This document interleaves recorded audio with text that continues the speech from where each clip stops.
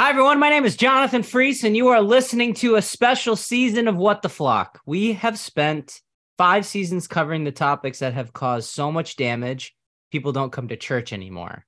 This season, our goal is to repair the Bible's reputation by taking specific Bible verses that have been abused due to man-made tradition and help you understand the ultimate answer for these verses.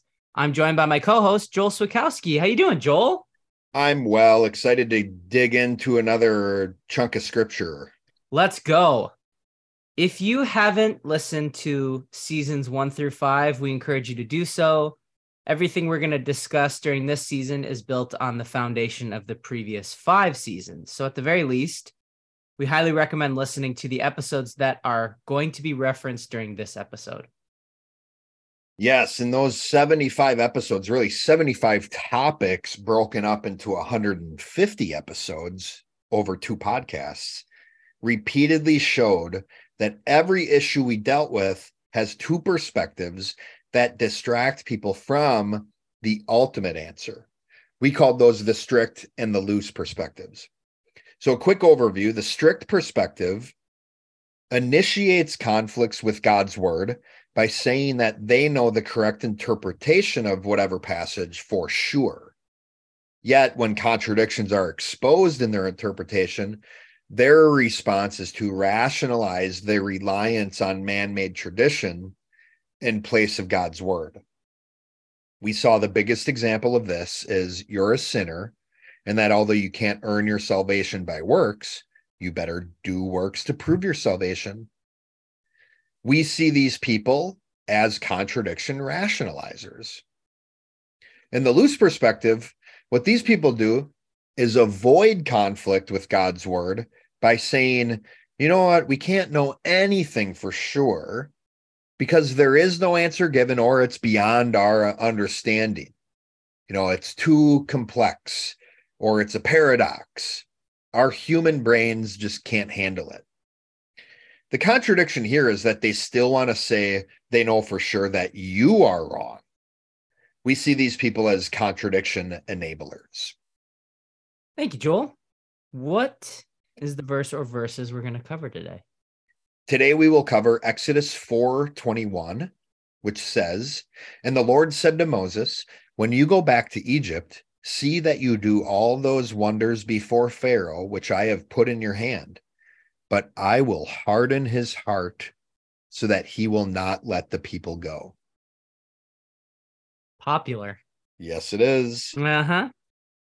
In order to look at how this verse has damaged the reputation of the Bible, or in other words, how man has taken away from what God intended with this verse, we've recorded messages from 2 of our favorite callers from the first 5 seasons. First, let's hear the strict explanation given by Apostle Tater from McMullen, Alabama.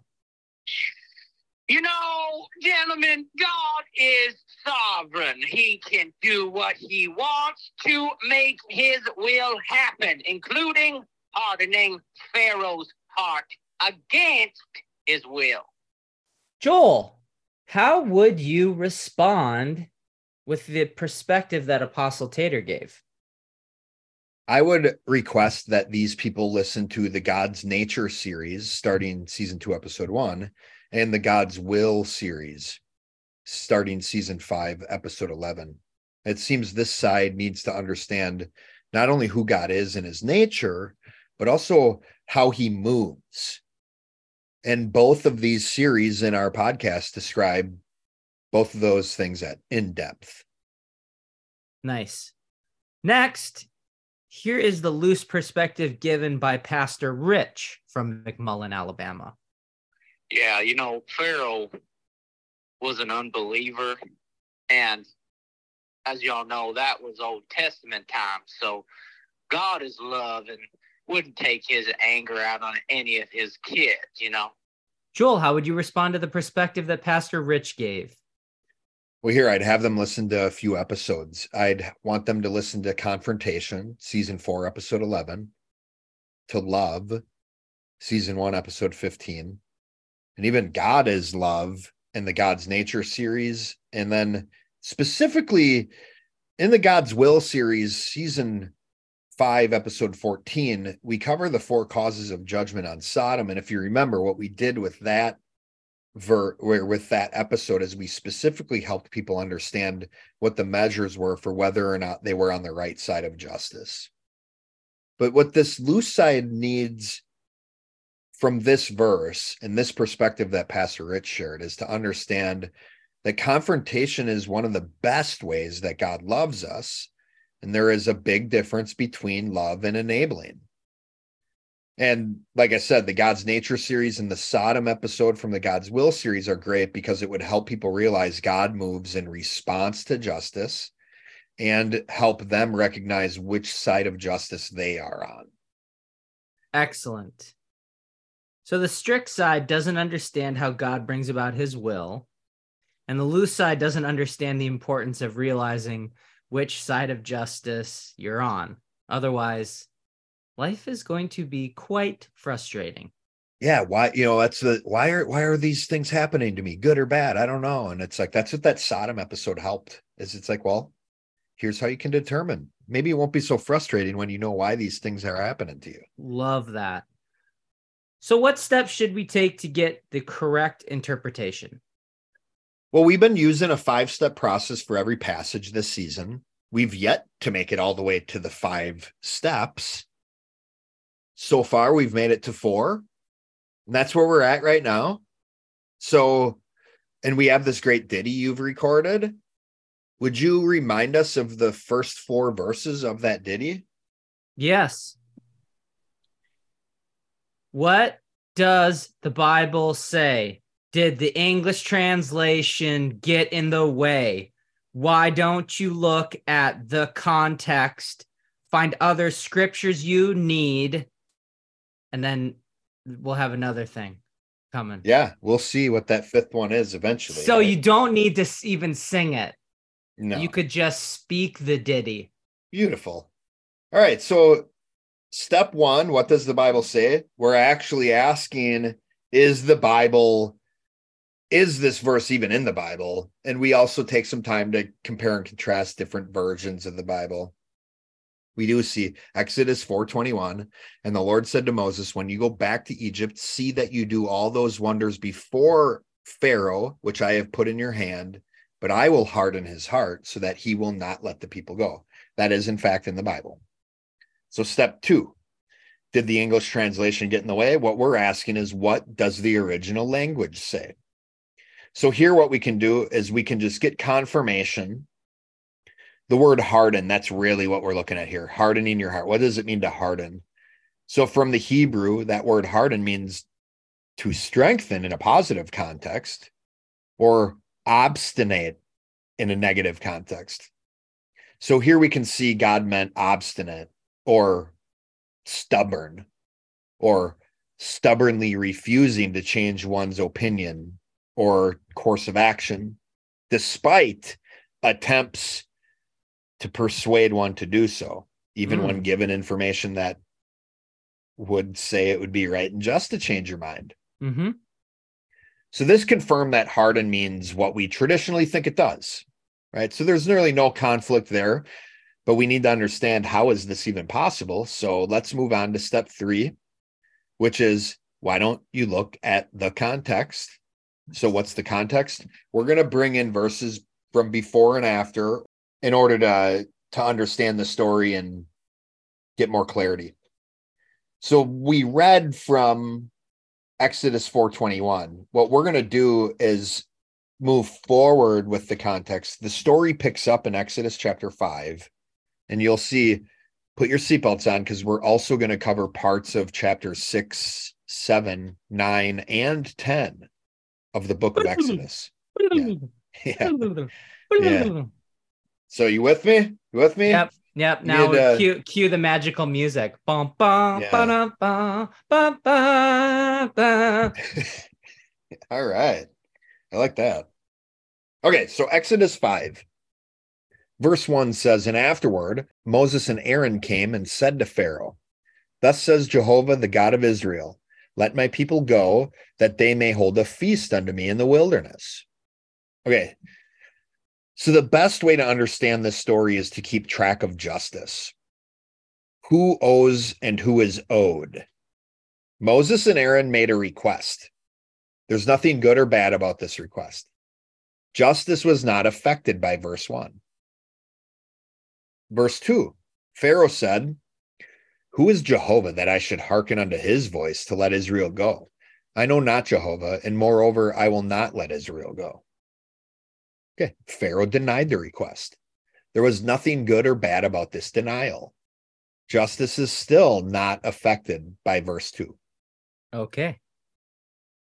Verse 3, and they said, "The God of the Hebrews has met with us. Let us go, we pray thee, 3 days' journey into the wilderness, and sacrifice unto Jehovah our God, lest he fall upon us with pestilence or with the sword." Okay, so here, Moses and Aaron made the request again, while also warning that judgment may fall on them from God if the request is not granted. Still, nothing good or bad. Justice was not affected. Okay. Verses 4 and 5. Then the king of Egypt said unto them, "Moses and Aaron, why do you take the people from their work? Get back to your labor." And Pharaoh said, "Look, the people of the land are many now, and you make them rest from their labor." So Pharaoh here projected onto Moses and Aaron. Pharaoh stated Moses and Aaron made the people rest from their labor, essentially complaining that Moses and Aaron are stopping the Jewish people from their work. The reality is Moses and Aaron did not do this. Pharaoh yet hasn't taken any actions, though. However, we can see from this thought process that he has a destructive tendency or a progression here that looks like the destructive thought process, which means unless something drastically changes with Pharaoh's thought process, a bad action is going to result. So now I'm going to read verses 6 through 14, and we continue on this story. So the same day, Pharaoh commanded the taskmasters of the people and their officers, saying, "You shall no longer give the people straw to make bricks as before. Let them go and gather straw for themselves. And you shall lay on them the quota of bricks which they made before. You shall not reduce it, for they are idle. Therefore they cry out, saying, Let us go and sacrifice to our God. Let more work be laid on the men, that they may labor in it, and let them not regard false words." Verse 10, and the taskmasters of the people and their officers went out and spoke to the people, saying, "Thus says Pharaoh, I will not give you straw. Go get yourselves straw where you can find it, yet none of your work will be reduced." So the people were scattered abroad throughout all the land of Egypt to gather stubble instead of straw. And the taskmasters forced them to hurry, saying, "Fulfill your work, your daily quota, and when there was straw." Also, the officers of the children of Israel, whom Pharaoh's taskmasters had set over them, were beaten and were asked, "Why have you not fulfilled your task in making brick both yesterday and today as before?" Okay, the work's harder. The quotas stayed the same. Justice is now against Pharaoh and for Israel. Verse 15. Then the officers of the children of Israel came and cried out to Pharaoh, saying, "Why are you dealing thus with your servants? There was no straw given to your servants, and they say to us, 'Make the brick.' And indeed your servants are beaten, but the fault is in your own people." Oh, pretty cool. The children of Israel confront Pharaoh about the injustice. Verse 17, but he said, "You are idle, idle. Therefore you say, 'Let us go and sacrifice to the Lord.' Therefore go now and work, for no straw shall be given you, yet you shall deliver the quota of bricks." So Pharaoh's response to this confrontation was to justify himself. Notice what's happening here is Pharaoh thinks he equaled out justice. Pharaoh took the request of the children of Israel as a slight against him. And he thinks that making the work harder on the Israelites equaled out justice. However, Pharaoh actually owes. Pharaoh is in the negative. Verses 19 through 21. And the officers of the children of Israel saw that they were in trouble after it was said, "You shall not reduce any bricks from your daily quota." Then, as they came out from Pharaoh, they met Moses and Aaron, who stood there to meet them. And they said to them, "Let the Lord look on you and judge, because you have made us abhorrent in the sight of Pharaoh and in the sight of his servants, to put a sword in their hand to kill us." I mean, I have sympathy for the children of Israel. I mean, they're in a really bad situation, but this didn't make it better when they do not take out their justice on Pharaoh, but they do take their justice out on Moses and Aaron. So what we see here is Pharaoh still owes. Children of Israel didn't take their justice out on Pharaoh, meaning Pharaoh is still in the negative. If Moses and Aaron handle this well, though, unfortunately, the Israelites were against them. But we'll get back, because this is really about Pharaoh more than it is about the children of Israel at this point. So verses 22 and 23. So Moses returned to the Lord and said, "Lord, why have you brought trouble on this people? Why is it you have sent me? For since I came to Pharaoh to speak in your name, he has done evil to this people, neither have you delivered your people at all." Moses is just asking God some questions and stating his opinion or fact even as to why, he asked God, why is he causing pain to the people? So Exodus chapter 5 is critical in this story. By the end of it, Pharaoh is on the wrong side of justice, and he believes everything has been equaled out. That's a big contradiction there. So let's see how this continues to progress. Here's an excerpt from Exodus chapter 6. Verse 1 says, "Then the Lord said to Moses, now you shall see what I will do to Pharaoh, for with a strong hand he will let them go, and with a strong hand he will drive them out of his land." So it is at this point that God is able to divulge his plan, not before this point. Well, we know God's right and just. So why can he not divulge his plan before this point? Because Pharaoh has chosen to justify himself, even though he's on the wrong side of justice. God now knows that every time he equals out justice, Pharaoh is going to think he can equal it out by doing something more unfair. But that will only allow God to equal out justice at a greater level against Pharaoh. So verses 2 through 8 in Exodus chapter 6, God tells Moses the big picture view of his plan with the Hebrew people, ending with this in verse 8, "And I will bring you unto the land which I swear to give to Abraham, to Isaac, and to Jacob, and I will give it to you for a heritage. I am Jehovah." Then verse 9, "So Moses spoke thus to the children of Israel, but they did not heed Moses because of the anguish of spirit and cruel bondage." So Moses told this to the people, but they didn't listen. Now, the rest of Exodus chapter 6 gives background. So let's move on to some important passages from Exodus 7. Exodus 7 verses 1 through 3 say this.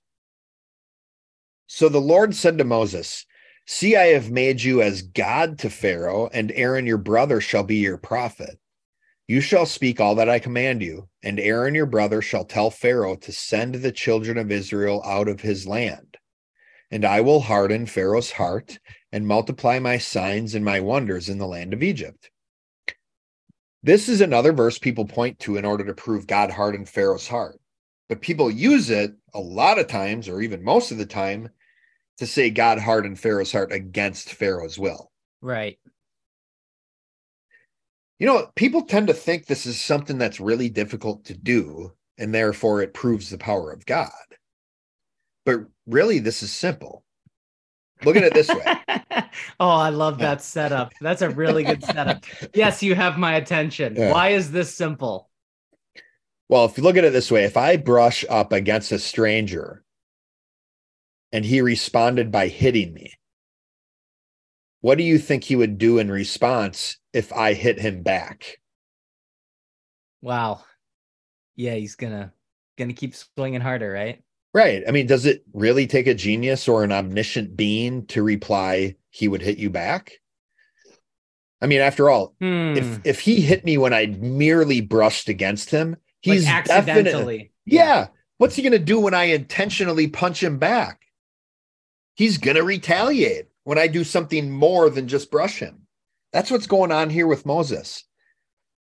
That's what's going on here with Pharaoh. In the same way, God is telling Moses he will harden Pharaoh's heart as an effect of Pharaoh's first decision.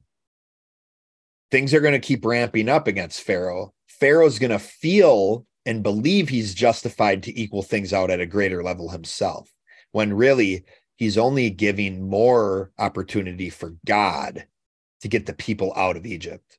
Amazing. And then verses 4-7, still in Exodus chapter 7. But Pharaoh will not heed you, so that I may lay my hand on Egypt and bring my armies and my people, the children of Israel, out of the land of Egypt by great judgments.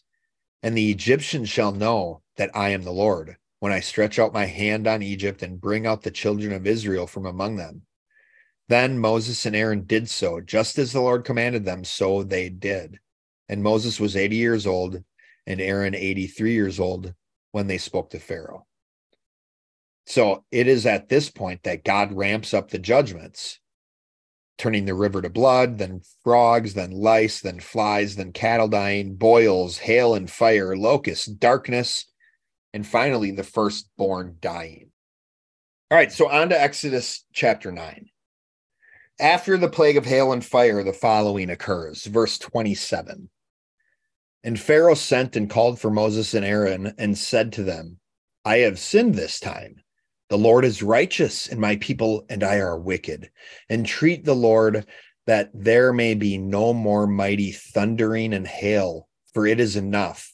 I will let you go, and you shall stay no longer. Interesting. Pharaoh confessed that he had sinned, and he stated he would do what it took to repent. He said he would repent. Let's see. Still Exodus 9, verses 29 through 32, verses 29 through 33. So Moses said to him, as soon as I have gone out of the city, I will spread out my hands to the Lord. The thunder will cease, and there will be no more hail, that you may know that the earth is the Lord's. But as for you and your servants, I know that you will not yet fear the Lord God. Now the flax and the barley were struck, for the barley was in the head and the flax was in the bud, but the wheat and the spelt were not struck, for they are late crops. So Moses went out of the city from Pharaoh and spread out his hands to the Lord. Then the thunder and hail ceased, and the rain was not poured on the earth. So Moses kept his part of the deal. There's basically a deal here made between Pharaoh and Moses, right? Verse 34 and 35. And when Pharaoh saw that the rain, the hail, and the thunder had ceased, he sinned yet more, and he hardened his heart. Notice that, and he hardened his heart, he and his servants. So the heart of Pharaoh was hard, neither would he let the children of Israel go, as the Lord had spoken by Moses. So Pharaoh said he was wrong. He said he would repent. But after Moses kept his part of the deal, and the tension of this latest plague was over, Pharaoh went back on his end of the deal, did not repent. Remember, we've covered repentance. Repentance is an action. It's a do, not a say. And he hardened his own heart and sinned yet more. So the increased sinning allowed God to continue to bring a greater judgment. However, it's something to consider is at this point, Pharaoh's conscience may be seared over. It may be that now he is unable to repent because he intentionally sinned and did not repent after he confessed and stated he would. And finally, an excerpt from chapter 10. Exodus chapter 10 gave the account of the plague of the locusts. So here was Pharaoh's response to that. Verse 16, then Pharaoh called for Moses and Aaron in haste and said, I have sinned against the Lord your God and against you. Sound familiar? Now, therefore, please forgive my sin only this once, and entreat the Lord your God that he may take away from me this death only. So Pharaoh again admitted he had sinned against God and against Moses and Aaron. He also stated he would repent. Verse 18, so he went out from Pharaoh and entreated the Lord, and the Lord turned a very strong west wind, which took the locusts away and blew them into the Red Sea. There remained not one locust in all the territory of Egypt, but the Lord hardened Pharaoh's heart, and he did not let the children of Israel go. Now, verse 20 stated Pharaoh's heart was already hardened previous to this plague. It looks like Pharaoh's conscience is seared over, and he's unable to repent, regardless of if he says he's going to. Now, next is the plague of darkness, the plague before the final plague. Here was Pharaoh's response. Then Pharaoh called to Moses and said, go serve the Lord. Only let your flocks and your herds be kept back. Ooh, he's trying to bargain here, right? Mm-hmm. Let your little ones also go with you. But Moses said, you must also give us sacrifices and burnt offerings that we may sacrifice to the Lord our God. Our livestock also shall go with us. Not a hoof shall be left behind. For we must take some of them to serve the Lord our God, and even we do not know with what we must serve the Lord until we arrive there. Sounds like Pharaoh repented. Verse 27. Again, we are in Exodus chapter 10. But the Lord hardened Pharaoh's heart, and he would not let them go. So no, Pharaoh did not repent. Verses 28 and 29. Then Pharaoh said to him, get away from me. Take heed to yourself and see my face no more. For in the day you see my face, you shall die. Ooh, he's got some big threats against Moses. So Moses said, you have spoken well. I will never see your face again. Okay. That's step 3. This last passage tells us a lot. Pharaoh was done believing he was right. Notice that. Think about it. The king tells a slave under his rule not to appear before him again. Why? It's a massive unconscious confrontation to Pharaoh. I mean, isn't the king the most powerful? Isn't the king more powerful than a slave under his rule? Actually, the king is most powerful until he is wrong, which Pharaoh exhibits that mindset of I can't be wrong perfectly. The king is most powerful until he's no longer right. So Pharaoh's response was to confess and state he would repent and then not repent. This proves that Pharaoh's heart was in the wrong place from the start. Pharaoh was more worried about how he looked and maintaining being the most powerful, regardless of what it cost him. So let's get some confirmation about this final point. So we are going to move to step 4 in our interpretation process. Step 4 is, what scriptures do we need to reference from outside of the context of the original passage? Because really what we're getting to is we still need to explicitly and plainly state, how was God able to harden Pharaoh's heart? So I'm going to bring up and look at a passage from 1 Samuel chapter 6. We're going to start at verse 1. We will go through verse 6. Now the ark of the Lord was in the country of the Philistines for 7 months.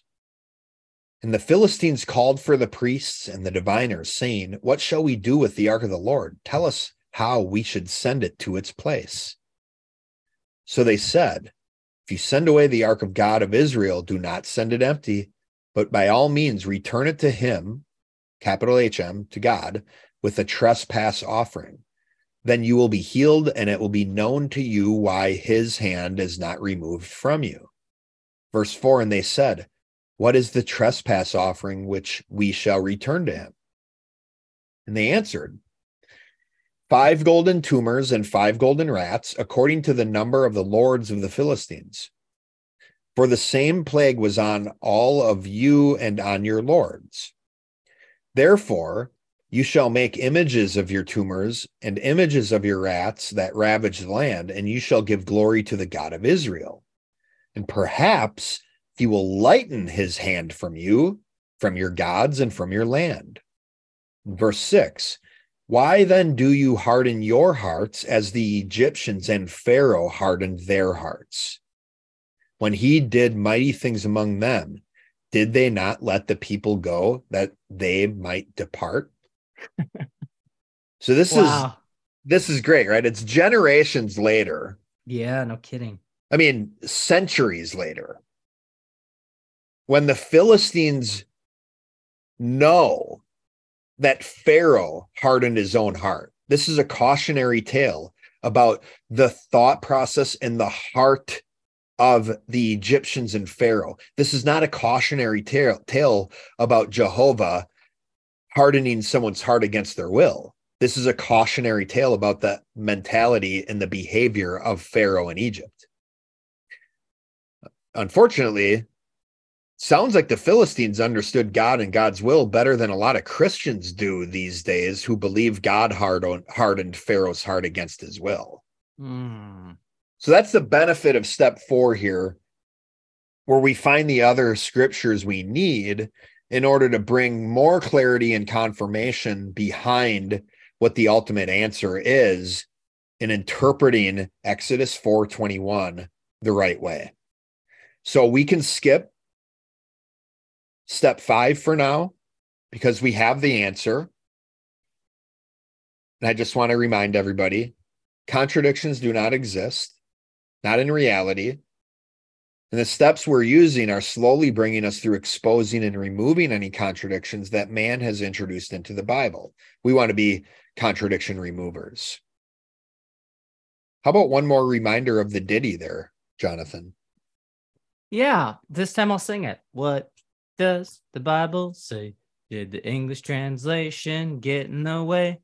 Why don't you look at the context, find out the scriptures you need? And the rest is coming later. Yeah. Thank you, Joel. Wow, this is a banger. I'm ready. What is the ultimate answer? Yeah, this one's simple. So we started with the story saying, in order to understand the story the right way, we should recognize how justice plays out. Yep. Who owes and who is owed. And we saw Pharaoh's mistakes by thinking he was owed and then equaling out justice, but in reality, he just constantly was his own worst enemy. But the simple ultimate answer is this: God hardened Pharaoh's heart in response to justice. That's it. God hardened Pharaoh's heart in response to justice. Now, we know the Bible has conflicts. It's one of the reasons we did an entire season helping us understand some of those more damaged verses or more conflicting verses. Those conflicts, though, are in what the Bible says. The Bible does not have contradictions in the why or in the doctrine. Thank you, Joel. This has been What the Flock. If you'd like a deeper study of this verse and how to deal with people who believe the man-made traditional perspectives, please give a listen to the Music of Life Church podcast companion episode. Thanks for listening, everyone. And remember, if you've been hurt by church, you're not alone. We're here for you.